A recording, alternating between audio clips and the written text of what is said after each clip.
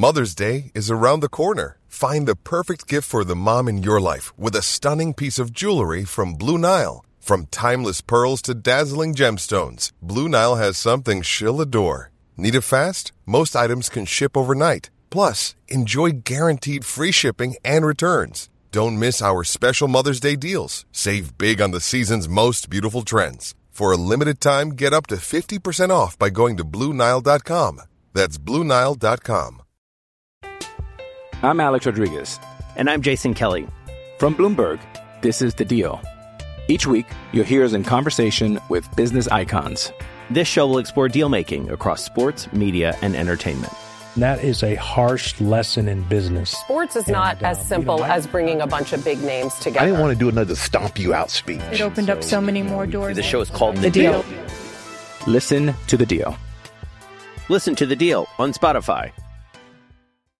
With threats to our nation waiting around every corner, adaptability is more important than ever. When conditions change without notice, quick strategic thinking is crucial. And with obstacles consistently impending, determination is essential in overcoming them. It's this willingness, decisiveness, and resilience that sets Marines apart. With our fighting spirit, we don't just fight battles, we win them. Marines are the constant our nation counts on to fight the unknown. And through adaptable problem solving, we do just that. Learn more at Marines.com. Welcome to the 1871 podcast with Johnny Hunt and me, Mark Roach.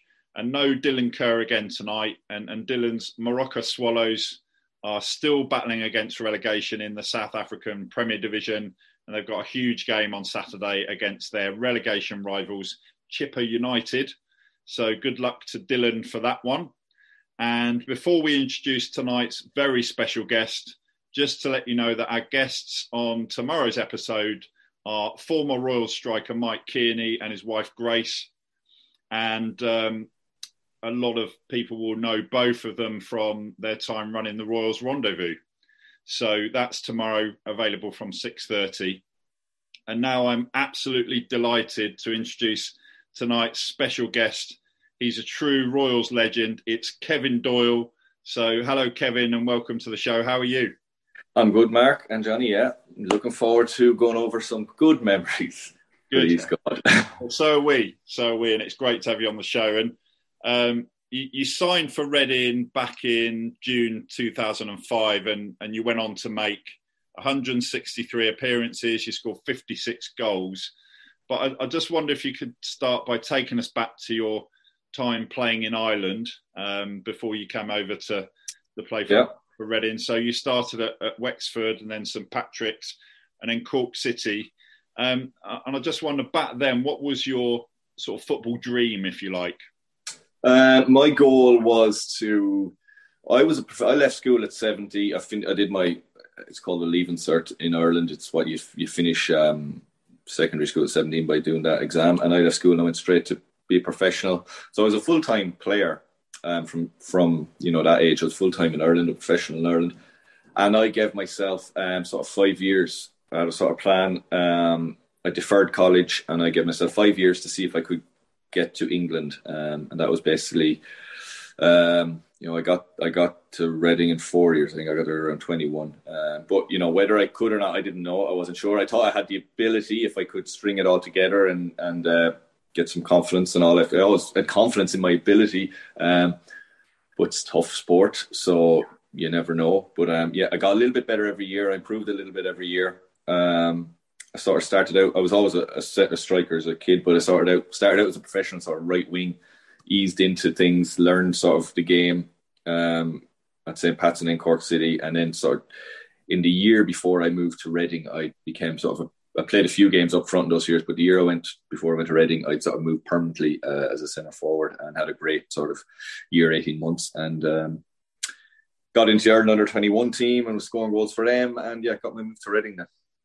And when you said you were hoping that you could get to England, were you aiming for the Premiership at that point, or what were you thinking?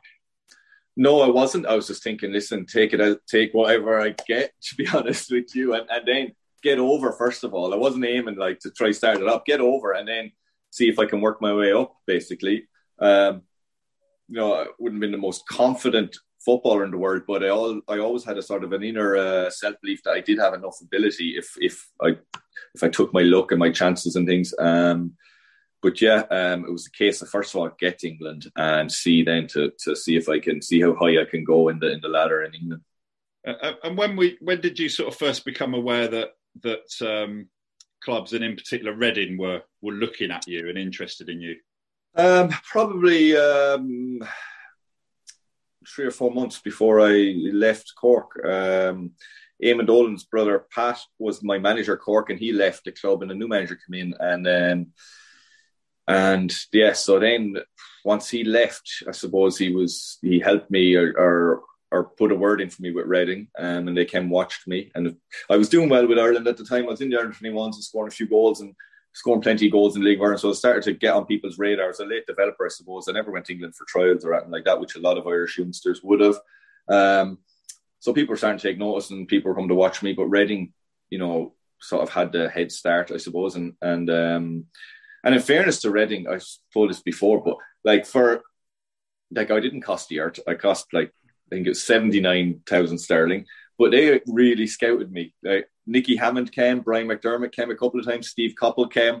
I didn't expect, I suppose, I'd hear, listen, one of the Reading scouts is here or whatever, and then a week later I'd hear another one, the director of football is here and the manager is here. Then I was like, Jesus, I was playing okay in all those games. I wasn't setting the world but I was just doing enough, and I think I scored probably in all the games they came to see. So they took, it wasn't a big gamble, but they definitely did their homework. I didn't expect the manager to come to Ireland, but in fair dues to him, he did. Steve Coppell came and watched me, and I scored on the night he was there. Didn't play well again, actually, but managed to score, I think, a good goal. And yeah, they took a chance on me because I was going to be their backup striker, I suppose. And they needed to make sure I was decent. They weren't signing me to start. They were signing me to give competition to, as it turned out, Dave Kitson and Lee Riley, who they signed after me. But I wasn't signed to be an automatic starter, but just to be good enough to, if needed, sort of thing. And you signed in the June of 2005, I think it was. What was that like for you when you kind of achieved that dream and you eventually, signed for Reading and left Ireland as well? I was delighted. I was very, it's just, I'd spent a good few years sort of aiming for this, and it finally came, a chance to play in England. Very nervous, obviously. Moving country, I was, sort of a home bird, although I had been living away from home in Ireland for a number of years, so I suppose I was prepared for it. Nervous, excited, confident, but yeah, not sure what to expect, to be honest, where my level was, what my standard was going to be in comparison to a team who at Reading had just missed out on the playoffs, I think, and had been, very close in the first half of the season to been in the top 2 in the championship. So a good squad, a good club, fabulous facilities, coming over to sign and seeing the stadium and stuff like that for the first time. Just, been just so, I suppose, so proud to be able to sign for a club with facilities like that. And really looking forward to it. Nervous. And all the stuff outside of football, your life, I had to move and open bank accounts and get a place to live and get a car and all that side of things. I suppose which people forget sometimes that, footballers have to do as well. You don't have someone doing it for you, especially at that level at the time when a young player like that, you have to sort your life out as well. So, I got it all sorted, and I came fit as a fiddle, middle of a season with Cork. So that helped me, straight away make a little bit of an impact in pre-season at Reading. And talking of pre-season, what were you hoping for from your first season with Reading, sort of on a personal basis? Yeah. From the side, from the team? I didn't really know. I'm trying to think back. I was thinking, listen, if we can start a few games, maybe come off the bench, get a couple of goals, I'd been delighted with that, to be honest. And I think that's what Reading sort of half expected from me. And that was my aim, to try get comfortable living in England in the first season. I think I signed with a 2-year contract, and my aim was get the contract extended, to not be coming home after the 2 years. So, do whatever it took. But yeah, my goals weren't massively high. It was try and make sure I'm in the first team squad, getting on off the bench, try and nick a few goals if I could in that first season. And you lost the first game of that season, of course. Yeah. Plymouth. What was the mood like after that? Oh, yeah, I was injured as well. We played, I think, Tottenham the week before, maybe. big pre-season game at the Medeski, and I got a little niggle, so I was in the stand for that game, and the mood, afterwards was very down and out. The good thing was we had to play Brighton. I think it was Brighton a couple of days later away from home, or maybe a Tuesday night, so we got a chance to get it out of our system quickly. But there was a lot of pressure on Steve. I wouldn't have known as much about the pressure he was under, but there was, because Reading had a bad finish to the season before, so there was a lot of pressure on him to start off strong, and losing to who turned out to be, I think Plymouth got relegated, or maybe the bottom in the league at the end of the season, to lose to them at home the first game of the season. There's no way you could have wrote the story of what happened after seeing us that day. But we went and played Brighton, and we stayed, we prepared. I just remember how professional they were, how well prepared we would have been under Steve at the time. Like, talk about video analysis, we had to roll in a TV, an actual cassette to show us clips and things, and we did every week. We were probably a little ahead of our time, and it wasn't easy to get all that sorted. I just remember we went to Brighton, played well, managed to come out there with a win, and that just kept everyone quiet. Away win early in the season, and we sort of never looked back really after that. I think Glenn Little might have scored that night, which was maybe I'm wrong, did he? I'm not sure.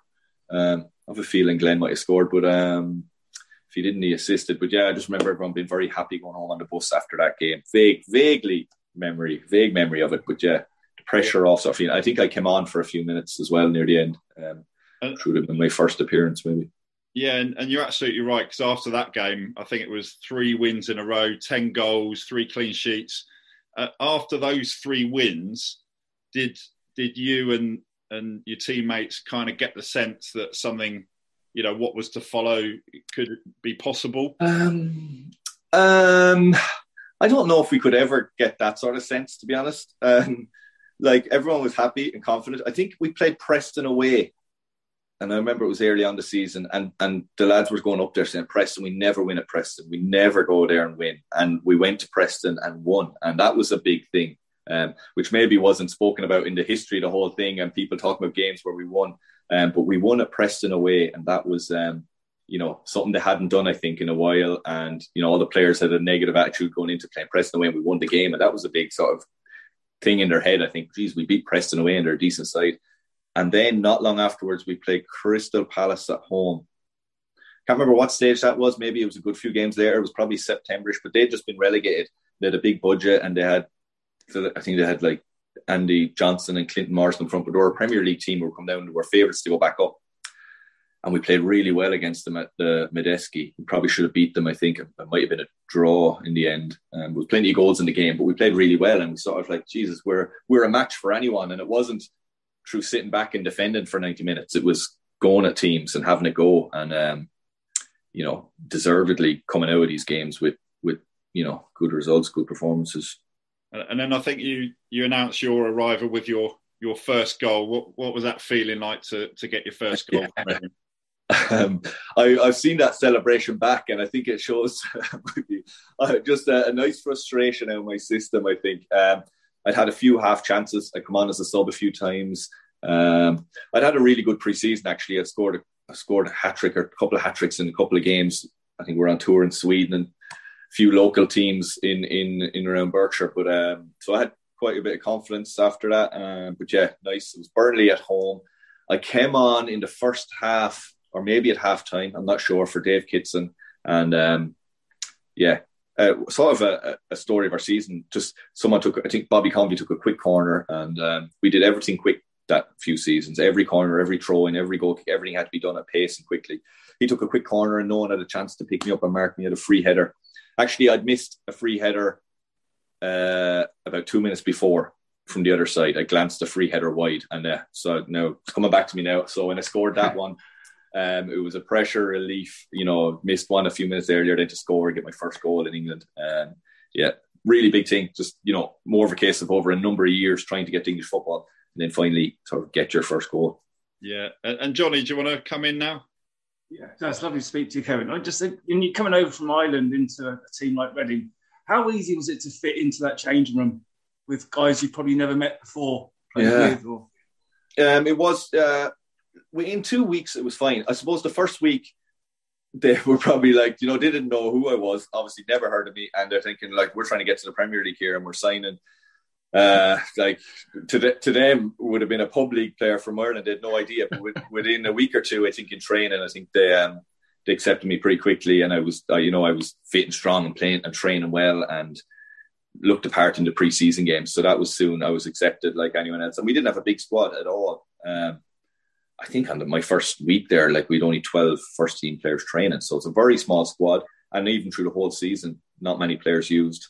Not like now when there's so many subs can be used and so many people traveling squads. We would have 18, at the most traveling to games. I don't even think we would have that many. Could you have only 5 on the bench at the time? Yeah, so we wouldn't even have that. Yeah, we'd be traveling maybe with one young player as a reserve in case one of the subs got injured before the squad was picked on the day. But you'd be in the stand. So yeah, tight-knit, strong squad, but every player contributed. But yeah, I was nervous for the first week or two and players weren't sure of me. But once I settled in after a few weeks, it was no problem. And when you're playing in the Championship there, were you surprised? I don't know if easy is the word, but how you sort of got into the game so quickly and scored so many goals. Yeah, I was surprised, to be honest, because all I'd heard over the years, like I played League of Ireland, and a lot of League of Ireland players would be ex-players who had difficulties in England, had to come back and play in the League of Ireland, have been over for a few years or been over as youth team players and come back. So all I heard was the sort of maybe the negative side to it, and how tough it was and whatever. And I just didn't find that, to be honest. For whatever reason, it just, again, things work out. I was really, as I was repeating myself, I was really fit when I got there and I was ahead of people fitness-wise, and I got my confidence really early, and and the whole team was on a roll, so it made me as a striker, a joy to play in that team. And it was the sort of last year or two of, 2 centre forwards on the pitch as well. Like those days are long gone. But we were the last couple of seasons then of being able to play 2 centre forwards, 2 out and out wingers, and wingers who just wanted to cross the ball and set people up. They didn't really have any interest. Like Glenn Little had no interest in scoring goals himself. All he wanted to do was assist. All he cared about was assist in training in a match. So for centre forward, that's a joy. And the same with our fullbacks, like just getting forward, like modern fullbacks now. Whereas now, like wingers want to be the centre forward. Wingers score as many goals as centre forward. They never cross the ball. It's all about cutting inside, shooting. So I was lucky at the time to be in that team, and everyone sort of had their peak a few years while I was there. And when you went up to the Premier, again, how did you find that transition for yourself and as the team as well? I guess Yeah, we all just went with the flow. Yeah, it was again, I suppose.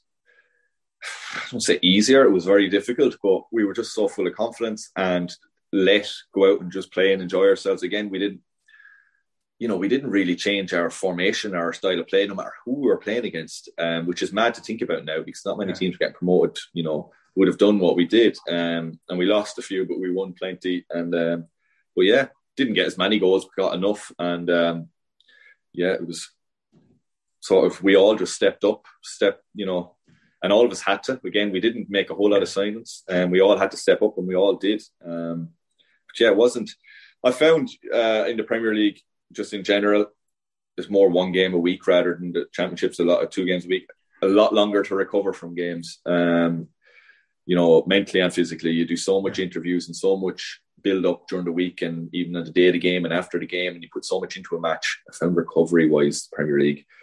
I wouldn't be right till Wednesday or Thursday after a game on Saturday. Compared to the Championship, you seem to be able to just go again pretty quickly and easily, to be honest. The downside. Sorry. Yeah. Oh, go on. No, so just on the downside, Kevin, that second season in the Premier League and then the season down the Championship. Yeah. There were so many kind of ifs and buts. We could have stayed up, could have gone back up. How was that as a downside as a player? Compared to where you've been? Yeah. Looking back now, like I'd love to have that second season over again. I just think we were too safe mid-season, if that makes any sense. We were too comfortable. If we had been a bit more on edge January, February, we probably would have made a sign or 2 more in January. We probably needed to strengthen a little bit. Not even to strengthen the team if we didn't, but just to put more pressure on the likes of me and other players who we probably just were thinking, listen, we'd be grand again. And we went into the relegation zone, I think only with a week, 2 weeks to go or whatever. And it was like, oh God, without, if we'd have been actually down there a bit earlier, we might have turned it around, but we sort of got caught out by surprise, to be honest with you. And not blaming the manager or anyone, and blaming ourselves as much as anything. We took our eye off the ball, to be honest. Looking back on it now, we were, we listen, I'd love to be able to do it again and have another go out, but that's sport, that's life, yeah. And the following season, again, we were cruising in the championship. We looked like we were going to go up easy. We were beating everyone around us. And again, come January, for whatever reason, or February maybe, and myself included, we had a bad second half of the season. And then went out with a damn squib basically in the playoffs, got knocked out early in the playoffs. So it was tough there for all of us, because that was, we'd had such success you just want to keep it. And I feel, not the players, we took our eye off the ball, the club probably took their eye off the ball. They didn't have to spend a fortune to get to Premier League, and they probably, after the first season thought, listen, we don't have to spend a fortune to stay here. And they probably should have, even to put pressure on us players more so even than anything, and thinking instead of us, probably resting on our laurels and not being as, even 1% among 11 players makes a big, if every player is just 1% off it, makes a big difference, especially at that level. And I think everyone, the owner and everyone, the manager, looking back would make different decisions. Yeah. And Kevin, you talked about, going up to the Premier League. I think it was still called the Premiership back then, can't remember. But obviously you had that momentum that came from the previous season. Such an incredible season, 106 points. Why do you think the team was so successful that season? What was it about the team? I don't know. There was just a unique situation where a bunch of players came together with a manager and staff. I can't tell. There's no one reason. Just a freak occurrence. Like, it had to be a freak occurrence because no one's got near our points record since. Actually, I just seen something the other day of the best championship team ever and the list of players that were in it, and none of us are in it. and we have the record points and the record goals and everything. Like, you soon get forgotten about, but that's life. Someone was saying Fulham are the best championship team ever. I don't think so, but I'd be slightly biased. It's a unique situation. Like, when you go through the team, the form, you could have put every one of those players in that few years, probably had the best few years of their career, really. And it just came together at the right time. The manager was, from a attacker's point of view, anyway, fabulous. For me, for a young player, like, all he wanted, he was is the only manager I played under who was a sort of a forward-thinking player. Most of the managers I played under were defenders, and all the first thought was how he could be organised and defensive. Where Steve, all he ever said to me was, he always taught me, take people on, excite me. He hated you turning back and just laying it off. Have a go at people, run at people. Defenders hate you running at them. Do things quickly. And he also, it's something you see Liverpool and different teams do now. It was a sort of a 3-second rule. Whoever gives the ball away, you have 3 seconds to win it back. Little things, little triggers. That season, if you look at, as I said already, every corner, every throw in, we had that multi-ball thing. The ball boys were throwing everything on really quickly. And we weren't ridiculously fit, but we were just full of confidence and doing things quicker. And you come off at the end of the game, and other teams, like defenders, be saying to me, how do you do it? How do you keep going? Like, it was relentless. Like, they could match us for half an hour or whatever, but they couldn't match us for 90 minutes. We just kept going. And they didn't realise we were as wrecked as they were, but just psychologically, they thought we were superhuman because we were just on such a run of games. And it suited the players we had, all wanting to attack. Our fullbacks wanted to get forward. Our midfielders, like Steve Sidwell and James Harper, now when you talk about midfielders, always the defensive midfielder, a creator, a playmaker. Like Steve Sidwell scored goals. He was a defensive midfielder. He set up goals. He was box to box. I hate the way midfielders are now pigeonholed. They should be able to do everything if they're any good. And he was fabulous that season, or those few seasons. Same with James Harper. The wingers, Glenn Little, if you could have kept him fit for longer, your body didn't help him, it let him down a little bit, but his ability It was just unreal. Same with Bobby Convey and Stephen Hunt, who came on for him. And again, a good mix of strikers. We were lucky with our strikers. I'm Alex Rodriguez. And I'm Jason Kelly. From Bloomberg, this is The Deal. Each week, you'll hear us in conversation with business icons. This show will explore deal-making across sports, media, and entertainment. That is a harsh lesson in business. Sports is not as simple as bringing a bunch of big names together. I didn't want to do another stomp you out speech. It opened up so many more doors. The show is called The Deal. Listen to The Deal. Listen to The Deal on Spotify. Whoever was injured, the other two were always fit. It never seemed to be a case of Steve having to make a decision. We had lads to come on off the bench then who just seemed to just glide into position when someone was out injured. It never made any difference, whether it was John Oster or Brynjar Gunnarsson or, I'm trying to think, Chris Macon played fullback. Players you sometimes forget about, but they all come in and did a job seamlessly. So loads of different little reasons. And our staff, again, we were so organised. Kevin Dillon and Wally Downs, again, we were probably ahead of our time. They broke it down, like Kevin Dillon would take the midfielders and the strikers would go off and do their session, and Wally Downs would take the defenders as a unit and they'd go off and just do defending and watch videos of the defensive unit every week, a couple of times a week. We were as attacking as we were. We did a lot of work on being organised as a defence when we didn't have the ball. So, a lot of work went into it. It wasn't just simple and overnight, I suppose, but it was some team for the money that was spent on it and the small squad that was, that we got some performances out of it. And exciting, great to play in, by the way, fabulous to play in. Every week there was goals. We might concede a few, but every week we looked like scoring, and so it was a joy to play in those few years. Yeah, and you talked about your dream was to come and play in England, and then within a year you're playing against Man United, Chelsea, Arsenal, Liverpool. What did that feel like, in such a short space of time from coming over from Ireland? Yeah, a bit daunting, I suppose, the first few times. But then, like anything in life, any job, it just becomes the norm. Mad to think, we played Man United earlier on the season and we won I can't remember, we won a penalty and I took it and scored. And just playing against players a year earlier, a few months earlier, actually, you'd only seen on TV. So, I grew up a Man United fan, so it was just madness. I think I was the top scorer in the Premier League for a few months there at the time. It was just crazy. Just mad. Great time to be playing. As I said, it was the dying ends of 4-4-2 and having two strikers on the pitch and getting to be lazy enough as a centre forward. Defensively, you'd run around and you'd try to close people down, but you didn't have to worry about too much about getting back. As the next few years went on, centre forwards, you're everywhere now, and you'd end up being as much in your own box as the other team's box.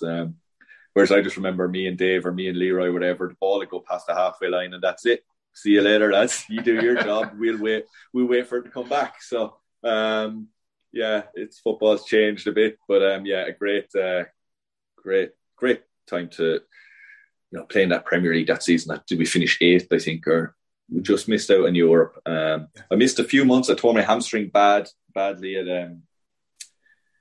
at Everton in the first half. Really tore it badly and set me back a bit, but got back just before the end of the season. It wasn't really right actually till the following season.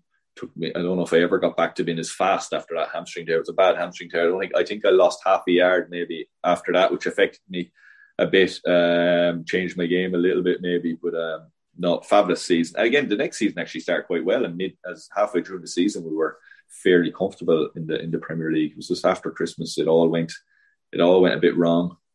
Yeah, and one of the big moments for you, I think I'm right in saying your first goal in the Premier League was against Sheffield United. Was it after 16 seconds, something like that? It wasn't my first goal, but it was. My first goal was away to Aston Villa. Sol Keown cut in across and I headed it in. I had a picture, but I can't find it. But it was in front of the Holt end at Villa, and I did a knee slide into the Hordens anyway. And it's just thousands of fans behind it, sticking their fingers up at me and calling me you just see the spit coming out of their mouth and the still. It's a great picture, but I've lost it somewhere along the way. But that was my first goal against Villa away. I think, I don't know what the score was. I think we drew the game, maybe, can't remember. But yeah, it wasn't long after that Sheffield United goal you're on about, an early one in the game, 16 seconds. That's probably still the earliest goal, I'd say. That was probably the quickest goal I'd ever scored in my career. Again, but that was our style of play. There was no messing around from tip-off. It was go, have a go, look up, see what's going on. I think Bobby Convey just looked up and played me over the top and score straight away. That was just... I think early on the season before against Luton, I scored after actually 10 or 15 seconds as well. But then, the way we played, that was going to happen. Yeah, Johnny, anything else you want to ask? Kevin, we talked about on the pitch, that team spirit. About off the pitch with that group of players, what did you kind of do to? You must have some stories, maybe. But well, I was a youngster over in Reading, and I lived in town centre in Reading in an apartment. Stephen Hunt and Bobby Convey lived either side of me, so we had great fun. We had plenty of nights out, obviously, and celebrating the season, but we weren't like it wasn't messy or mayhem, or it wasn't some of the stories you'd read about footballers. We were all fairly. A lot of the players were older and had wives and kids. The sort of spine of our team, really.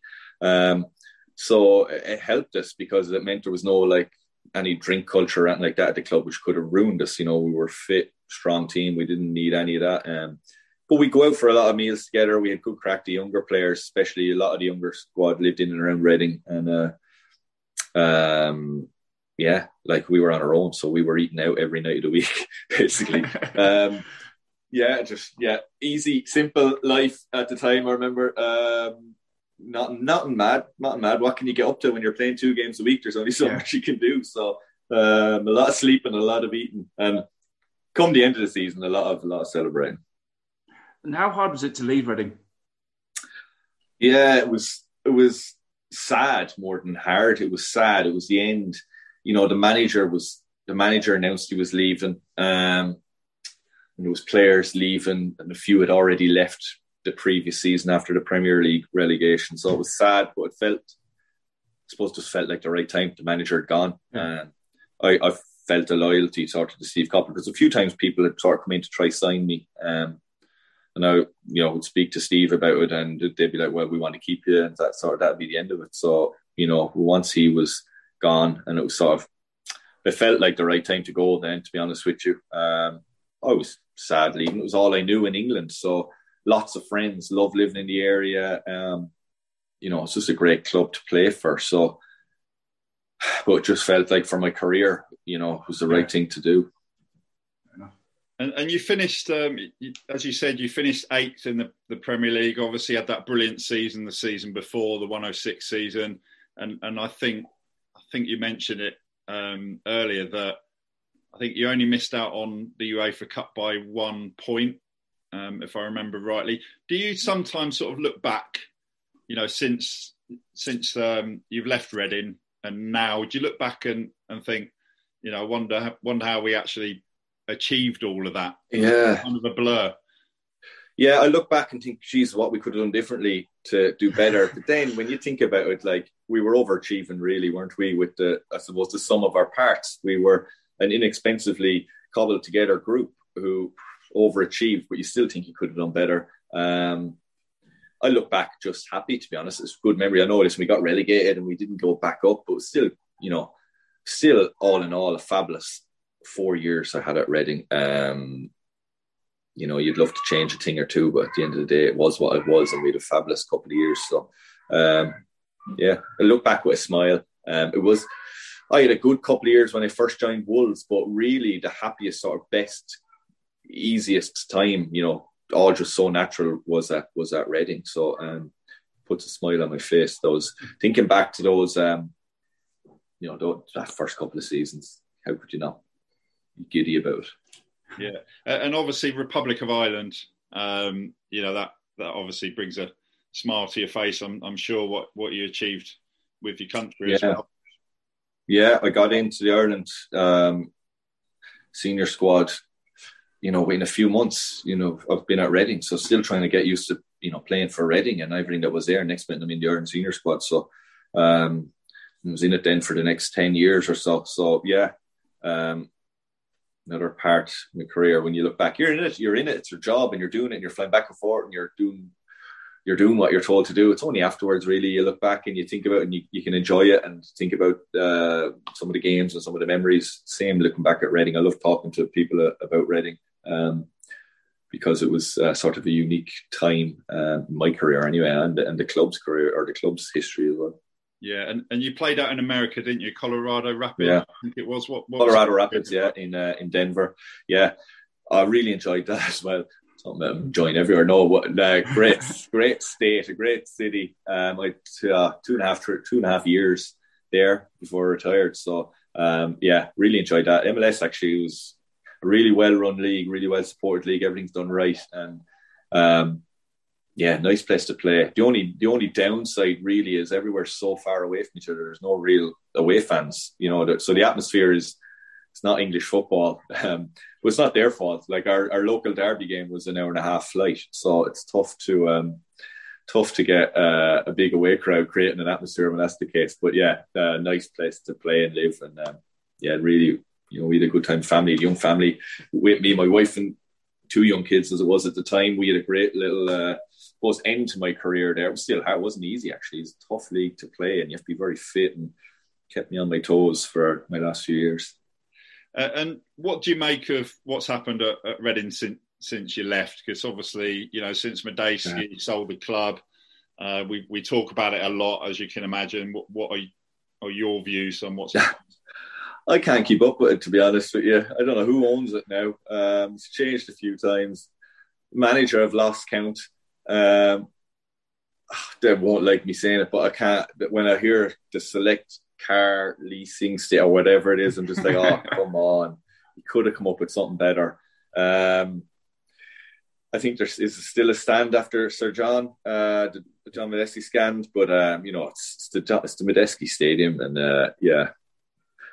it's sad. But I do, I'm good friends with John O'Shea, and I spoke to him, and I do know some things are very positive regarding the likes of the training ground. It's as good as anywhere now, facilities wise. They have, invested that way. So, but it just seems to be so many changes behind the scenes and so many players coming in and players on loan. And it's just, and that's, I'm not paying massive attention to it, but it's just my from afar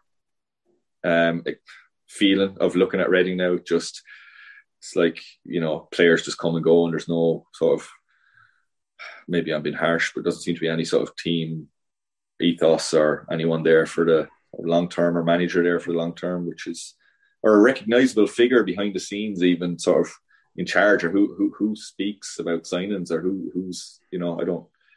Maybe I'm wrong. You can tell me different, but that's just my sort of experience looking at it from afar. No, it's about right, isn't it, Johnny?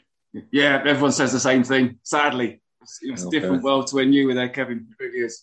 That's why it's so great to hear about the positive times. Yeah. No, listen, I'm sure it only takes 1 or 2 right appointments and getting the right people in place or whatever. Things can change, but yeah, just looking at it, you just, what's the word? It just looks a bit rudderless or something, a bit, no one has any responsibility to do anything from my brief look at it. It's pretty much a summary of what we all think. And you got the 150th anniversary game coming up. Yeah. Liverpool gets Brian McDermott. What do you make of that? And what are your thoughts on that game? I don't know what I make of it, but I'm looking forward to it. I don't know who's going. I'm going. I don't know what players are going to be there from my era. I hope there'll be a few, because I know who we're going to draft in to help us out. But I look forward to seeing Brian and Steve again. I've seen Brian a few times. I haven't seen Steve probably since, so I look forward to having a chat with him and seeing how he is. I saw him being interviewed a few months ago. He doesn't look any older anyway, so he looks fresh. But yeah, I look forward to bringing. My kids are coming, my wife and kids, so they've never been to Reading. They weren't born when I was there or anything, so I wasn't married actually when I was there. So look forward to bringing them to the stadium, and I can't imagine it'll be too many more times I'll put my football boots on and play. So yeah, I look forward to trying to run around for however long I can last. And who's going to win?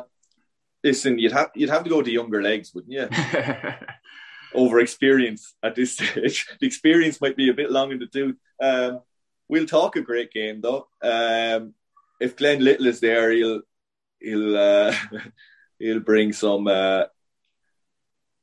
valuable talking experience to it. But yeah, it'd be interesting to see who's there, to be honest. Who we've got on the pitch. I hope a few can make it, because I haven't caught up with any of them since I left Reading. Like, I left Reading in 2009, so I wouldn't have spoken to any of them since. Yeah, and just finally, Kevin, tell us what you're up to these days, because I know you're involved in horse racing. Yeah. From a football side of it, I do games for Irish television. We cover Ireland games, obviously, and Champions League games. So I do that to keep my eye in on football. It keeps me involved, and my son keeps me up to date on what's going on in the Premier League. And and then from day to day, I've breed national hunt horses. So that keeps me busy day to day. That's what I enjoy doing. So I watch the matches, and I'll see the results at the weekend and things like that. But I coach my son's under 10s, or help coach my son's under 10 soccer team. So that's my sort of only coaching involvement. I think that's all it ever will be, to be honest with you. I don't have any great desire to coach or manage. And do you tell him about your goals that you used to score and all that sort of thing? Only a few weeks ago, he was watching Ronaldo on YouTube and Messi on YouTube. It's all he watches. And I said, just Google. So I got him to put in my name, and he's like, "Oh, the pictures aren't very clear, Dad." It's not that bad. It's not that long ago. He was complaining about the quality wasn't HD. So he didn't seem too interested, to be honest. So he moved back to Ronaldo pretty quick. Johnny, did you want to jump in with something before we finish? Yeah, I was going to say, do you miss the football? And also, Kevin, what do you think now for young players in Ireland getting over to England? How easy is it for players to make it like you did? Yeah. I'll finish with do I miss it, and I'll start with that. I would say it's harder, but the only good thing is the Irish League is more organised. The underage setup in Irish football is better, I think. The Irish League is more organised, and younger players get a chance. So it's a great chance, sort of like I did, to get experience in a first team under pressure, instead of coming up through a youth system where you're not under the same pressure and it's not a job. So I'm always for staying in Ireland till you're a little bit older, and then if you're good enough, going to England. It's very tough though.